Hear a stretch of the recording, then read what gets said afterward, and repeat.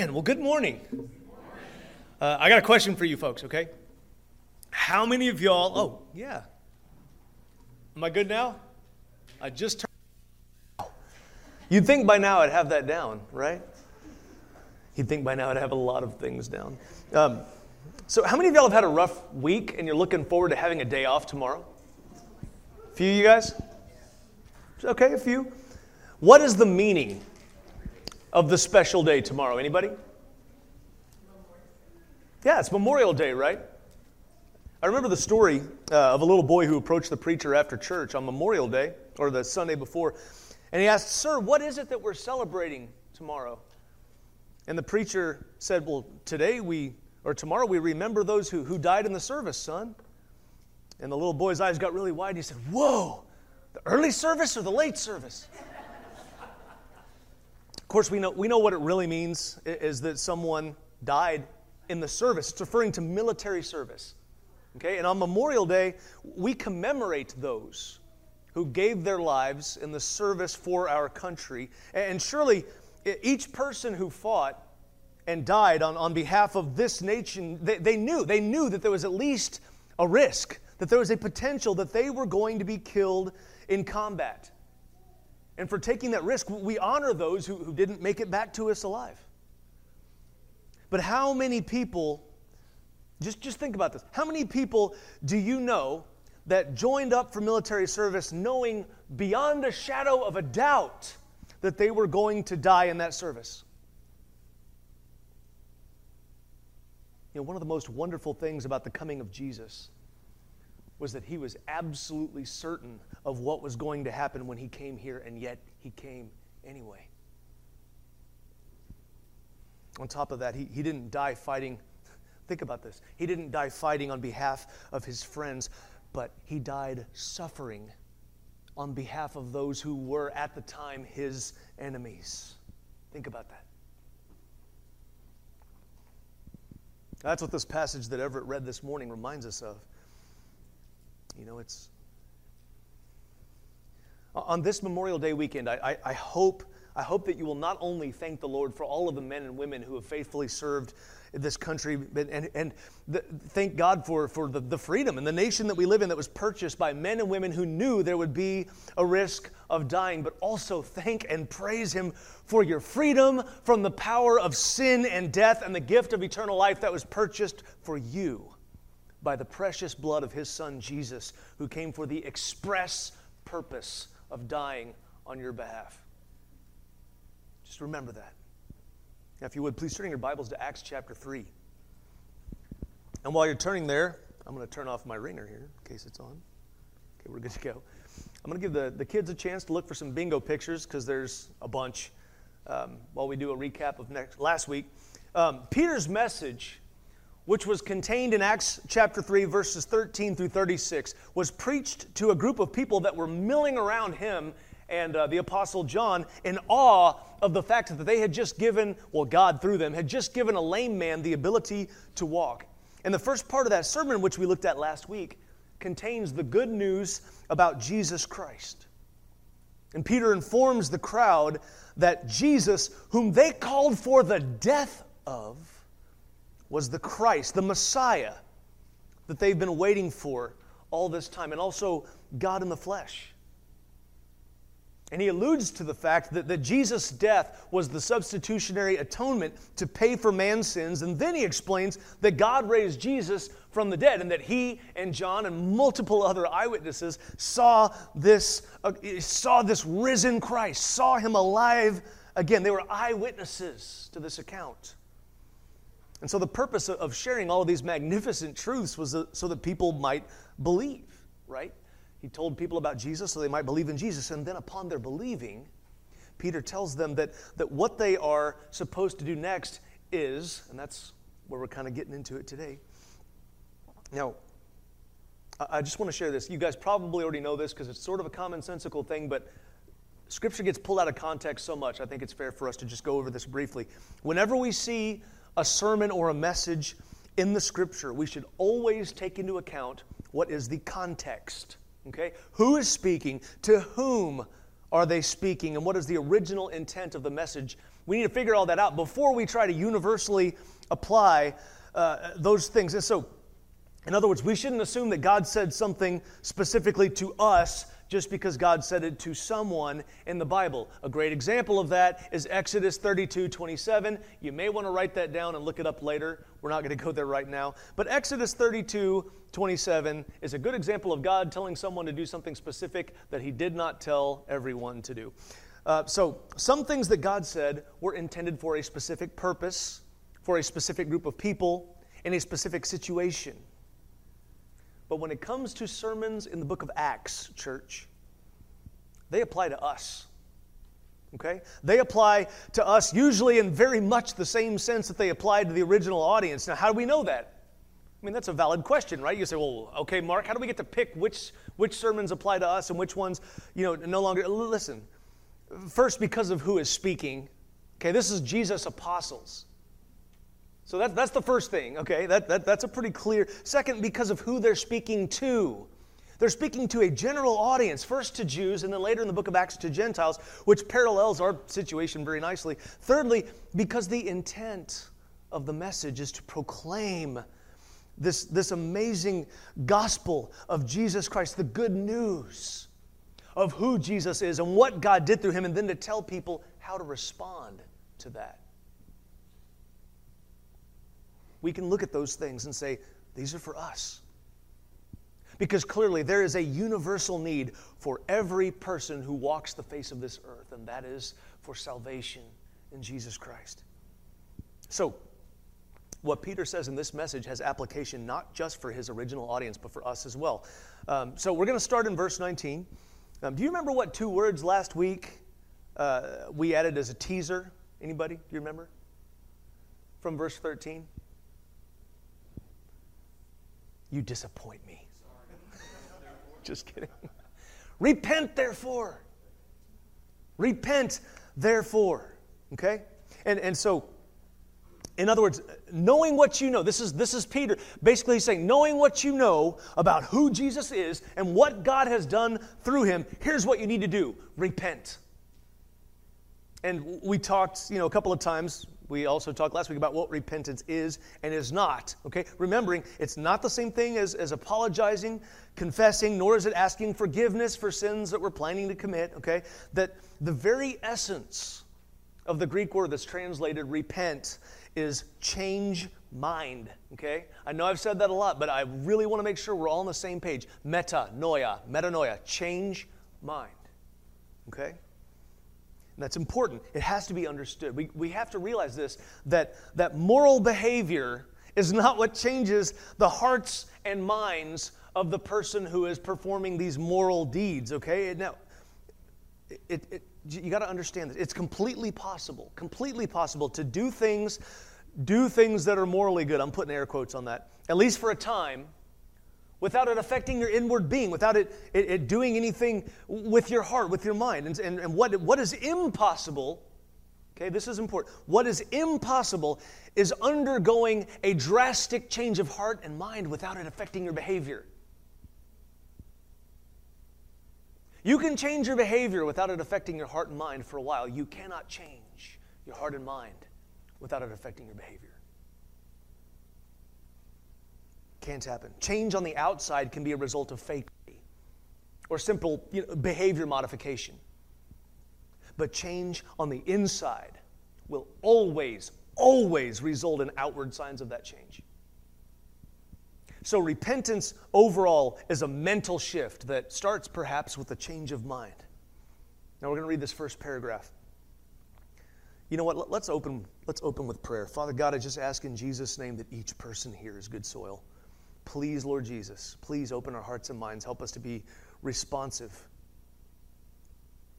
Help us to be good soil. Let the seeds take root and bear fruit. Father, I pray that we don't choke them out, that we're not rocky, that we're not stony-hearted, that we're not hard-packed earth. I pray that we are good, fertile soil.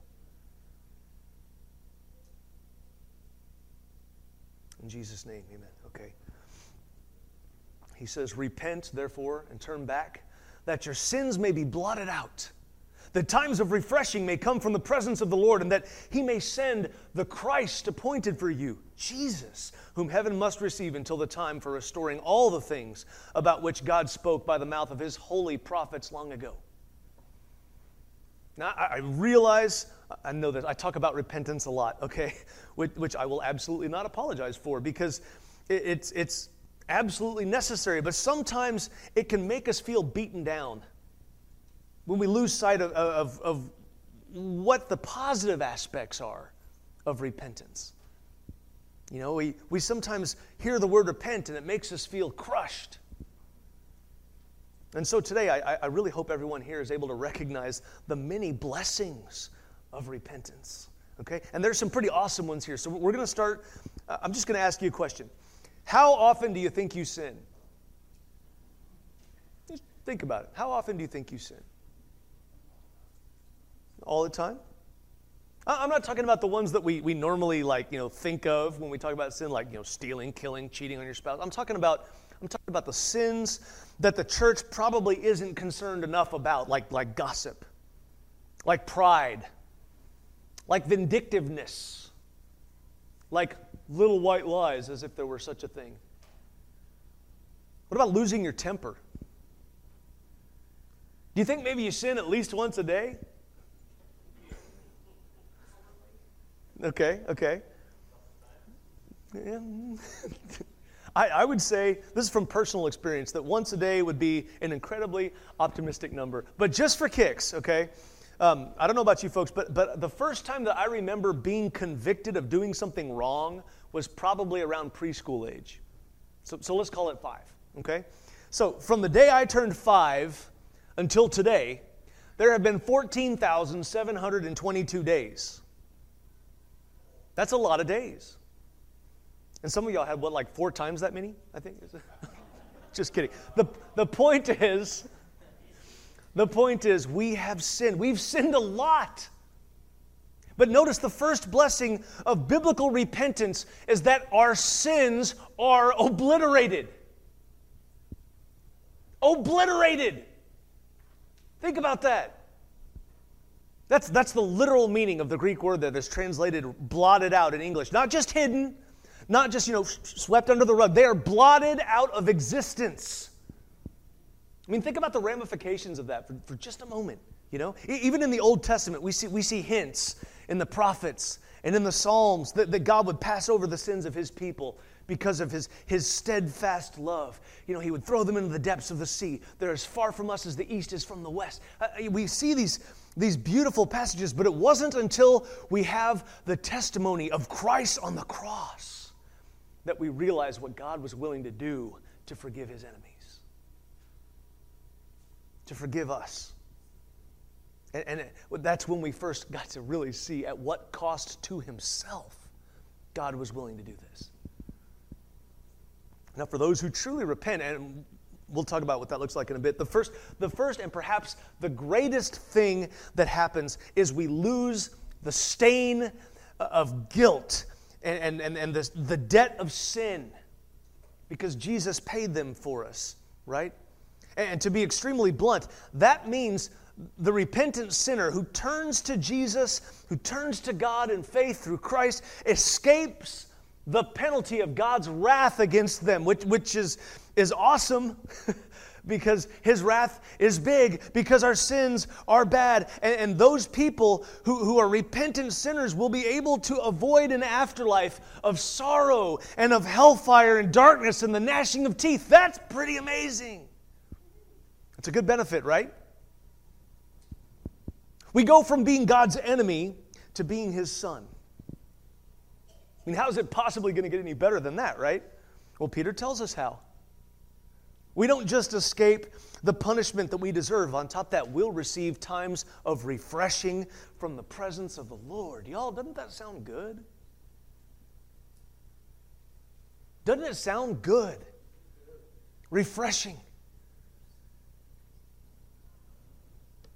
You ever been outside working real hard and you suddenly realize that your throat is parched? You're starting to feel kind of weak, and then you come inside, and nothing in that moment tastes as good as a glass of ice water.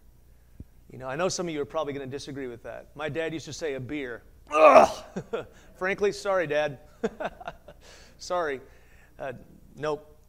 Not even iced tea, nothing. Not even Dr. Pepper. Nothing tastes as good as that refreshing swig of ice water, especially when the ice is kind of all melty in it, you know, and just slides down. There's something so good about that. And have you ever noticed how often in the Scripture God is compared to refreshing water? I mean, think about it. You know, as the deer pants for what? The water. So my soul longs after you.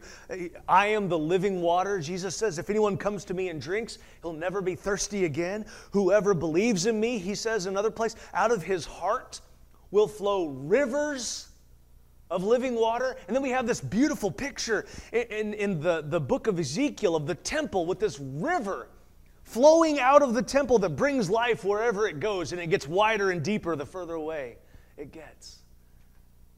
What an amazing allegory of the life of God. And one of these days, church, I hope that all of us will truly understand, not just here, but in here, we're going to understand that there is nothing else, there is no one else that can satisfy the thirst of our soul the way that God can. But when we're turned away from Him, when we're living in rebellion and sin, we're like a man that's in a life raft that's drinking salt water because he's thirsty. You know, all it does is make the thirst more painful, and eventually it kills him. You know, but God's presence is like a pure mountain stream that it's cold and it's clean, and it revives anyone who drinks of Him. Taste and see that the Lord is good. So repentance brings forgiveness, it brings refreshing, and it also prepares us. For what? Anybody ever been in the Boy Scouts? Anybody? Boy Scouts? You remember the Boy Scouts? Clean and thrifty and all that other stuff? Yeah, trustworthy, brave, loyal. You know, this is back when there actually were Boy Scouts, I guess, because it's a little different now, but just saying.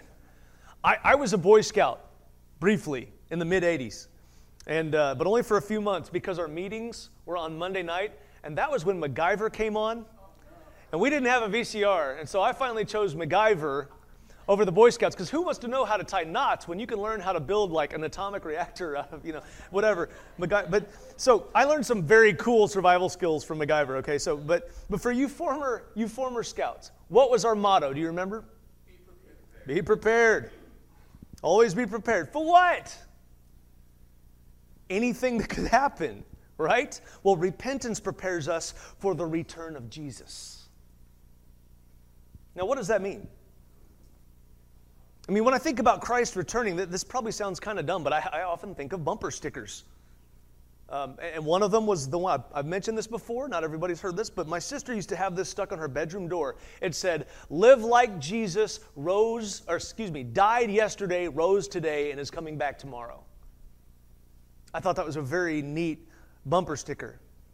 And it might still be on the door for whoever lives in that house now. It's a great reminder. You know, for those of us that sometimes, we start getting choked out into fruitlessness by the worries and by the cares of this life, there's an urgency to the good news about Jesus and the fact of His imminent return. That is a fact. That is not a story. A fact. He is coming back. The second bumper sticker that I think of, this cleaned up a little. He says, "Jesus is coming back soon, and boy is He mad." Now, y'all, I know that someone probably intended that to be funny and to poke fun at the truth. But folks, Jesus is coming back. He is coming back, and He will not be pleased with sin. Whenever the Father has ordained His coming, and when He does, it will be wonderful for those of us that belong to Him. Wonderful, but it will be terrible, absolutely awful for those who do not belong to Him, because God's wrath remains on those who do not have repentant faith. There's only an expectation of judgment. It's food for thought. They are unprepared for Christ's return, but for those who are prepared, For those who are prepared, we will be blessed to see the restoration of all things. Now, I don't know if you realize, I don't know if any of us realize just how awesome that's going to be, how amazing. Have you ever been awestruck? Like when you go outside and you see the stars, when you can actually see them. You know, in McKinney, there's so much light pollution, but you get out in the wilderness somewhere, you get on top of a mountain, when you can see the stars on the horizon from end to end, you can actually see the Milky Way. Doesn't that blow your mind? Or when you see a beautiful sunset. You know, yesterday Brent and I were headed off to pick something up in Anna, and we were in the car. And he's got this convertible. It's really sweet. Anyway, so we're in this car. We're driving down there, and he says, man, it feels weird to be sitting with a guy and say, look at that beautiful sunset, but look at that. And I reached out, and I put my hand on his. And he's like, ah! So, yeah. No, but it's true. It's a beautiful sunset. It's incredible. It's gorgeous. That's because God is an artist. He's amazing. And you get your mind blown when you see a lightning storm. You know, something that's, as I've heard recently, it's an inch wide and 6 miles long, launching from the sky. There is a God who made this. Scripture talks about the stars in the heavens being like the works of his fingers. It uses a term that's like needlepoint. I think of God, hanging Christmas ornaments almost in the sky, you know. That's powerful. God created all of that. The heavens declare the glory of God. Behold the works of his hands. You know, you can have your breath taken away by things of beauty in nature. It's such a staggering just beauty in creation that it's all right there. Y'all, what we see when we go outside, what we hear and we touch and we taste and what we smell today is just a shadow. It's just a hint of the perfection that God has designed us for. I mean, think about this. If something that is fallen as our creation, if something fallen can be so gorgeous and moving, imagine how awesome it's going to be when God returns everything, when Christ comes back to earth and he restores it to its fullness.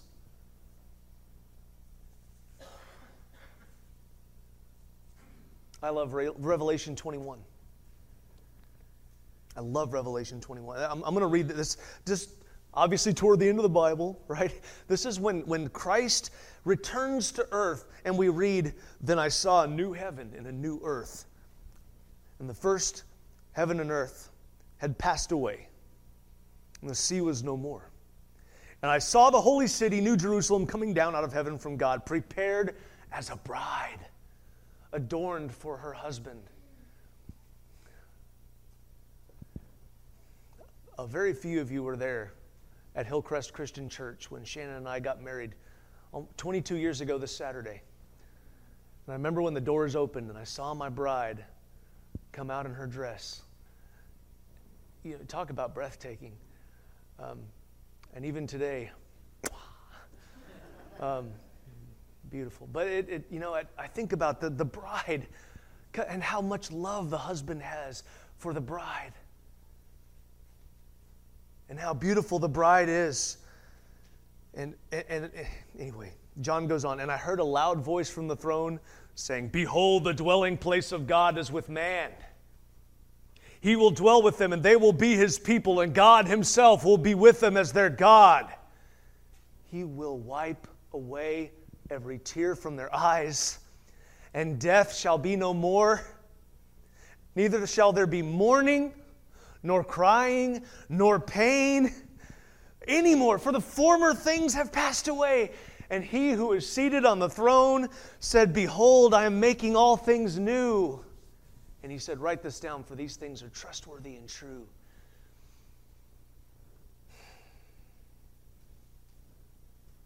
Y'all,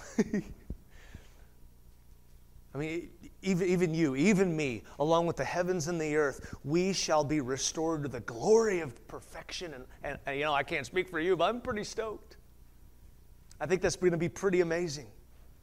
So then, if these blessings, if these are all part and parcel to repentance, then I guess it's pretty important for us to have some idea of what it is to practice repentance so we can do it, right? Right? Thank you. So then it'd be good for us to know what repentance looks like. Well done. So we know the word repent means change mind, okay? Because we've already discussed that. But frankly, you married folks know, even somebody you know really well, you can't read minds, can you? Nope. Gets you in trouble sometimes, doesn't it? Right? We can't read minds. You can't read my mind. I can't read your mind. Okay? We understand that.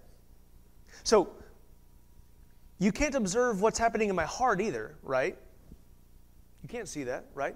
So, we can only observe the fruit of whatever change has occurred. And that's where we get into the phrase that Peter attaches directly to repent therefore. He says, repent therefore and turn back, that your sins may be blotted out, etc. Okay, now bear in mind, okay, that is a cause and effect statement. The word that, in that verse, it means in order that. So an integral part of repentance is turning back to God. Now, if you've not ever been facing God, if you've never been looking in a Godward direction, then the phrase turn back may be a challenge to understand. So I think perhaps the best way to understand it is to think of it as a military maneuver. Those of you military folks, what's that word that means turn and go the other way? About face, right? 180. Okay? The first act of repentance is a turning away from sin to God, which requires a dramatic shift in direction and perspective. But what about the people that have undergone that change? I mean, for those of us who are believers, we've already had that initial repentance, right? But there will still be times in our lives where a change of trajectory is necessary. And we'll talk about that shortly. But for now, the first time, repentant faith changes us from being God's enemy to being His son. You realize that? And I say son because it's son. The son was who got the inheritance. Men and women, we are sons of God by the grace of God. That's an incredible thought. We all receive the inheritance. So that ought to be a consistent theme in the life of a Christian. You know, repentance should be consistent. And y'all, please understand, okay? Your initial repentance and confession of faith and baptism, that is just the beginning. That is the very first step of your Christian walk. And those things need to happen close together. That's how it's always done in Scripture. Okay, I want to just say that. It is a lifelong uphill battle from there, though. You are a salmon, my friend, swimming upstream, and there are bears trying to get you. You cannot go with the flow. As a Christian, you must go against the flow. But thankfully, as David said, the Lord trains my hands for battle. He strengthens my arm. And so every believer is given the power to press on. But it must begin with a change of mind that results in turning away from sin and turning toward God. So let's keep reading. I'm going to pick up in verse 22. Moses said, "The Lord God will raise up for you a prophet like me from your brothers. You shall listen to him in whatever he tells you. And it shall be that every soul who does not listen to that prophet shall be destroyed from the people." And all the prophets who have spoken from Samuel and those who came after him also proclaimed these days. Now remember, guys, again, the audience here, this was a group of Israelites that Peter's talking to, okay? These are Jewish men and women to whom Moses would have been perceived as the most important prophet among all of their ancestors. And this is the guy through whom, God led his people out of slavery, through whom God gave them the Levitical law and all this, the Ten Commandments. And so he mentions Moses. He briefly brings up Samuel as kind of a banner to put under all the prophets, right? So he's appealing at this point to their sense of Jewishness, their sense of history, to their religious understanding, and he's simultaneously pointing them to the fulfillment of the very passage that he had just quoted from. Because who was the prophet that God raised up? Jesus. He was that prophet. And what should the people do? Listen to him in whatever he tells you, right?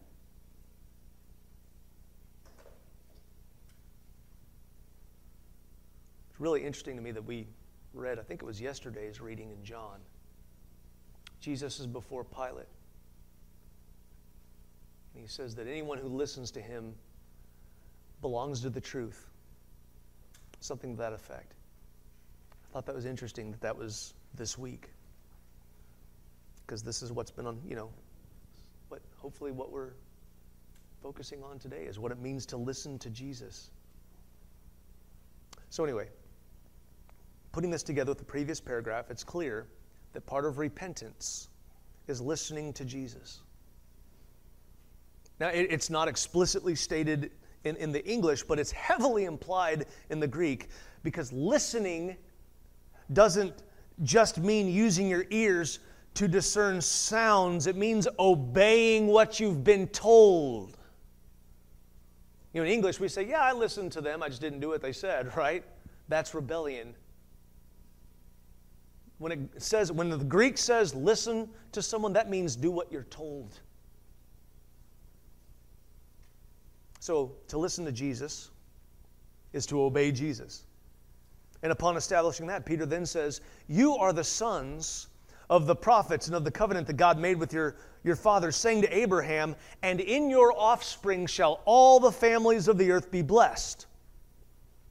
God, having raised up his servant, sent him to you first to bless you by turning every one of you from your wickedness. Again, he's appealing to their Jewishness. There are certain things that we read in Scriptures that just won't mean as much to you and me as they would have meant to the original audience, because we don't have that rich cultural heritage and background that the nation of Israel had. Peter's saying, you're the descendants of these people that I'm talking about. You're all partakers of God's divine covenant by blood. And his quotation from Genesis 12 is super meaningful. I don't know if you guys remember the promises God made to Abraham.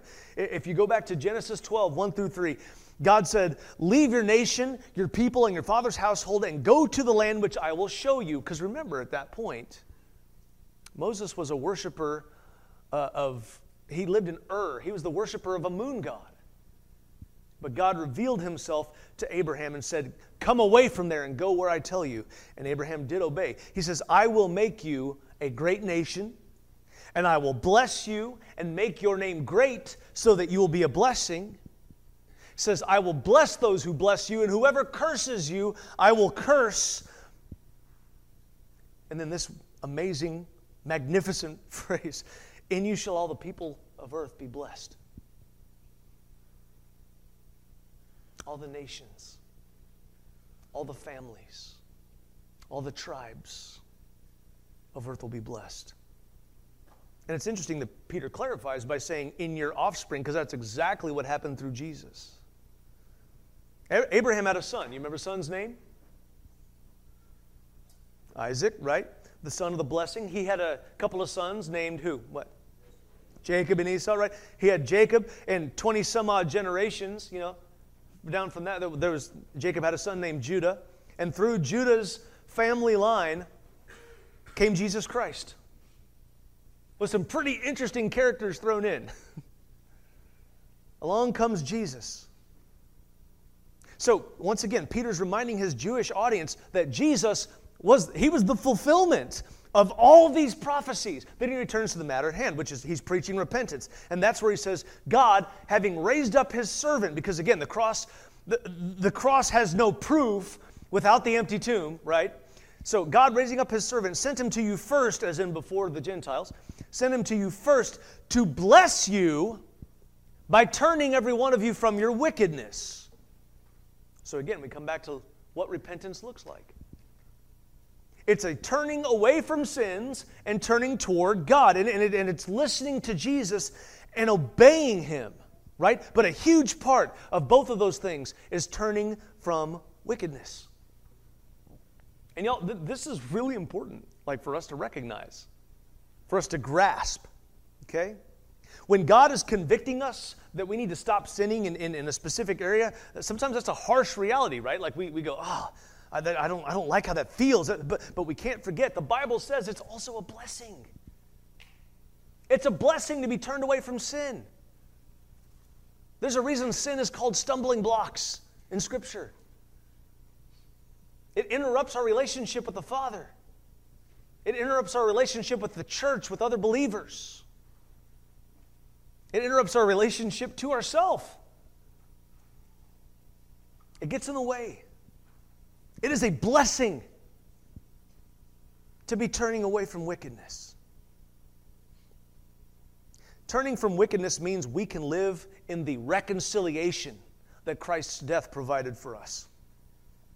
Now again, initial, like at the first, repentance, okay? That is a change of direction where you turn from sin to God, from pride to humility, from darkness to light, from death to life. But after that, we believers will still experience times where our flesh leads us back into sin, don't we? We do.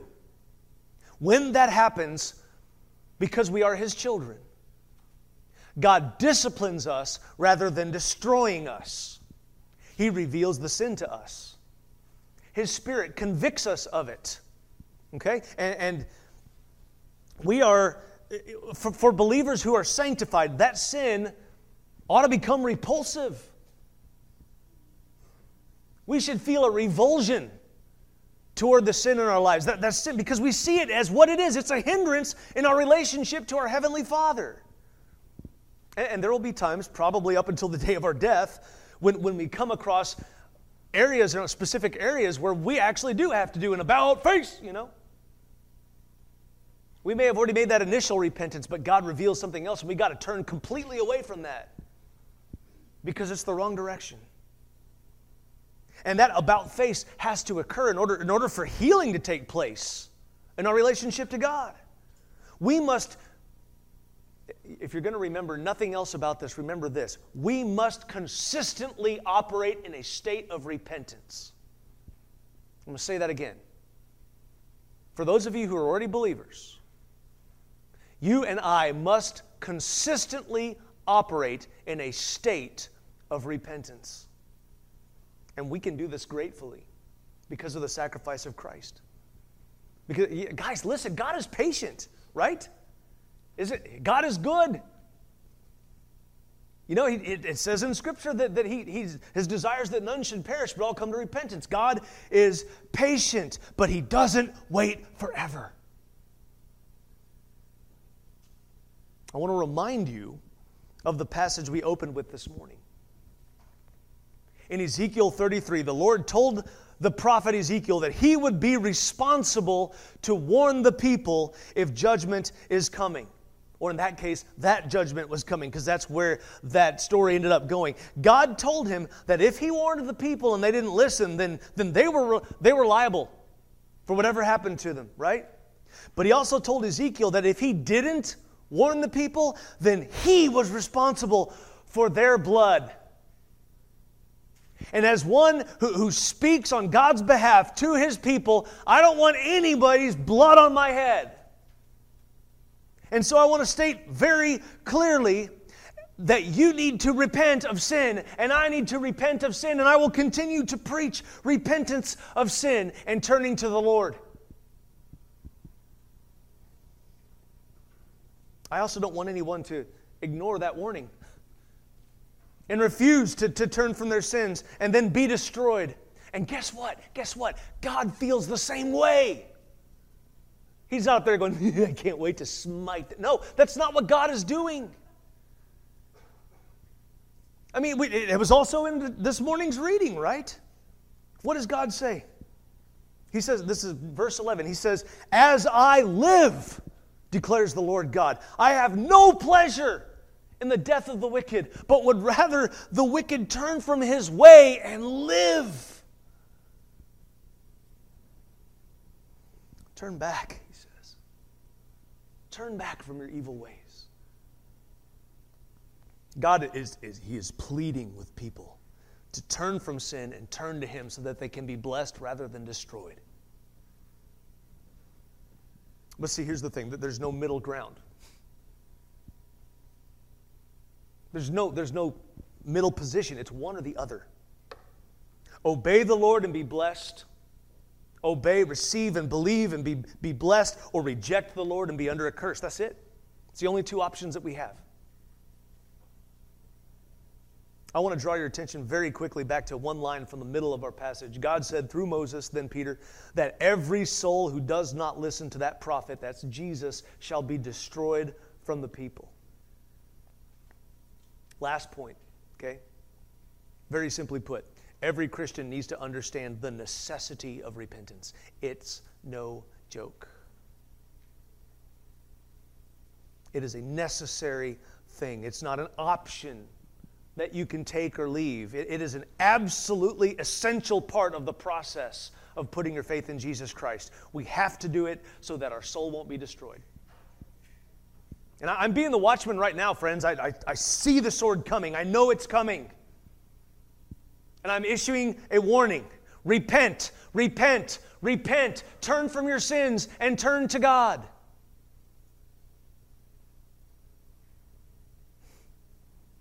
Listen to Jesus.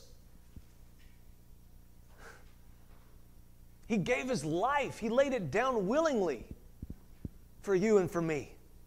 He died to pay for our sins, and He rose from the dead. Because, listen, if you're hearing this and ignoring it, if you're choosing sin and self over the truth and over the life that's in Christ Jesus, then you are consigning yourself to the awful judgment of God. I'd like to share a few verses from the book of Hebrews. I hope you will pay attention very carefully. The author writes, if we go on sinning deliberately after receiving the knowledge of the truth, there no longer remains a sacrifice for sins, but a fearful expectation of judgment and a fury of fire that will consume the adversaries. How much worse punishment, he says, do you think will be deserved by the one who has trampled underfoot the Son of God, and has profaned the blood of the covenant by which He was sanctified, and has outraged the Spirit of grace?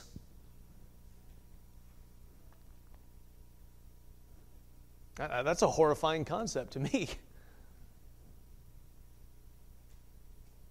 I accidentally skipped the part where He said, anyone who has set aside the law of Moses dies without mercy on the evidence of 2 or 3 witnesses. How much worse punishment do you think is deserved by the one who tramples the cross, who profanes the blood? Think about this, y'all. If you believe the truth, you got to just ask yourself, so what's it going to be, right? What's it going to be? If you believe on Jesus, you will heed this warning. But remember, it's not just this bad news. The bad news is meant to remind us to cling ever so tightly to the good news of Jesus Christ, to our Lord, our Savior. You know, just like the Israelites back in the wilderness. You know, God gives 2 options. One is trust and obey and be blessed. The other is don't trust and obey and be under a curse. It's real simple. And if you would like to begin the journey of trusting and obeying today, that means the Lord is doing a work of repentance in your mind and in your heart. Your first step upon believing is to make a public profession of faith and be immersed according to the Word of God. Just saying it one more time. Baptistry is warm today. Just want you to know that. It's warm. It's ready. It's ready for you. If you're a believer who's backslidden or if you're on the fence, then listen again to what Peter says. Repent therefore and turn back, that your sins may be blotted out, and that times of refreshing may come from the presence of the Lord, and that He may send the Christ appointed for you, Jesus. Will you stand?